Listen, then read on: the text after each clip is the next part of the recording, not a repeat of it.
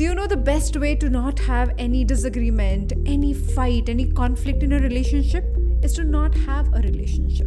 Because if you have a relationship, you will have conflicts. And not knowing how to deal with it, not learning how to deal with it is the biggest problem. One thing that we all can keep in mind when it comes to fighting with people we love, that is your today's Daily Mental Fitbit. Hi there, I'm your host Aditi Surana, a high-performance coach and the founder of India's first mental gym called APT. I welcome you to Daily Mental Fitbit, a podcast where you learn simple, practical, effective tools and hacks to be mentally and emotionally fit. In the last 20 years, I must have heard thousands of conversations where people spoke about some or the other conflict with people they love, like the spouses, the kids, the parents, the family members, neighbors, bosses, colleagues, best friends. We all have gone through it. Conflict is a part of every relationship. The trick is to know that you got to be prepared for it. One tool that works every single time like a charm is to repeat this one question 5 times at least before you get into a fight. Not when you are in the fight, but actually before you get into the fight, repeat this question 5 times to yourself. So the question is, what is exactly bothering you?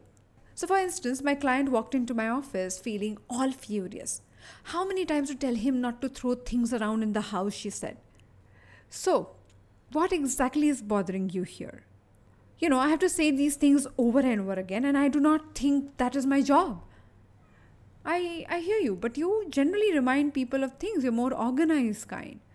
What is exactly bothering you here? When we got into this relationship, I knew he's a disorganized person and I accepted him for that. Isn't it his job to accept me for being the organized one? Yeah, that could be a possibility, but we can't force him to accept you. So, what is exactly bothering you here? He used to put in efforts and I liked that. Now that he does not put in efforts, I don't know what's going on in his mind. Have you spoken to him about it? I tried, but there is no clarity. And that bothers me. It bothers me that I'm not that important for him. So in this whole conversation, my client was upset that she felt her husband does not think she is important enough in his life. But the issue remained for months about the things being thrown around. Don't you do that? You and I know we keep fighting about one thing when the actual issue lies somewhere deep in our hearts.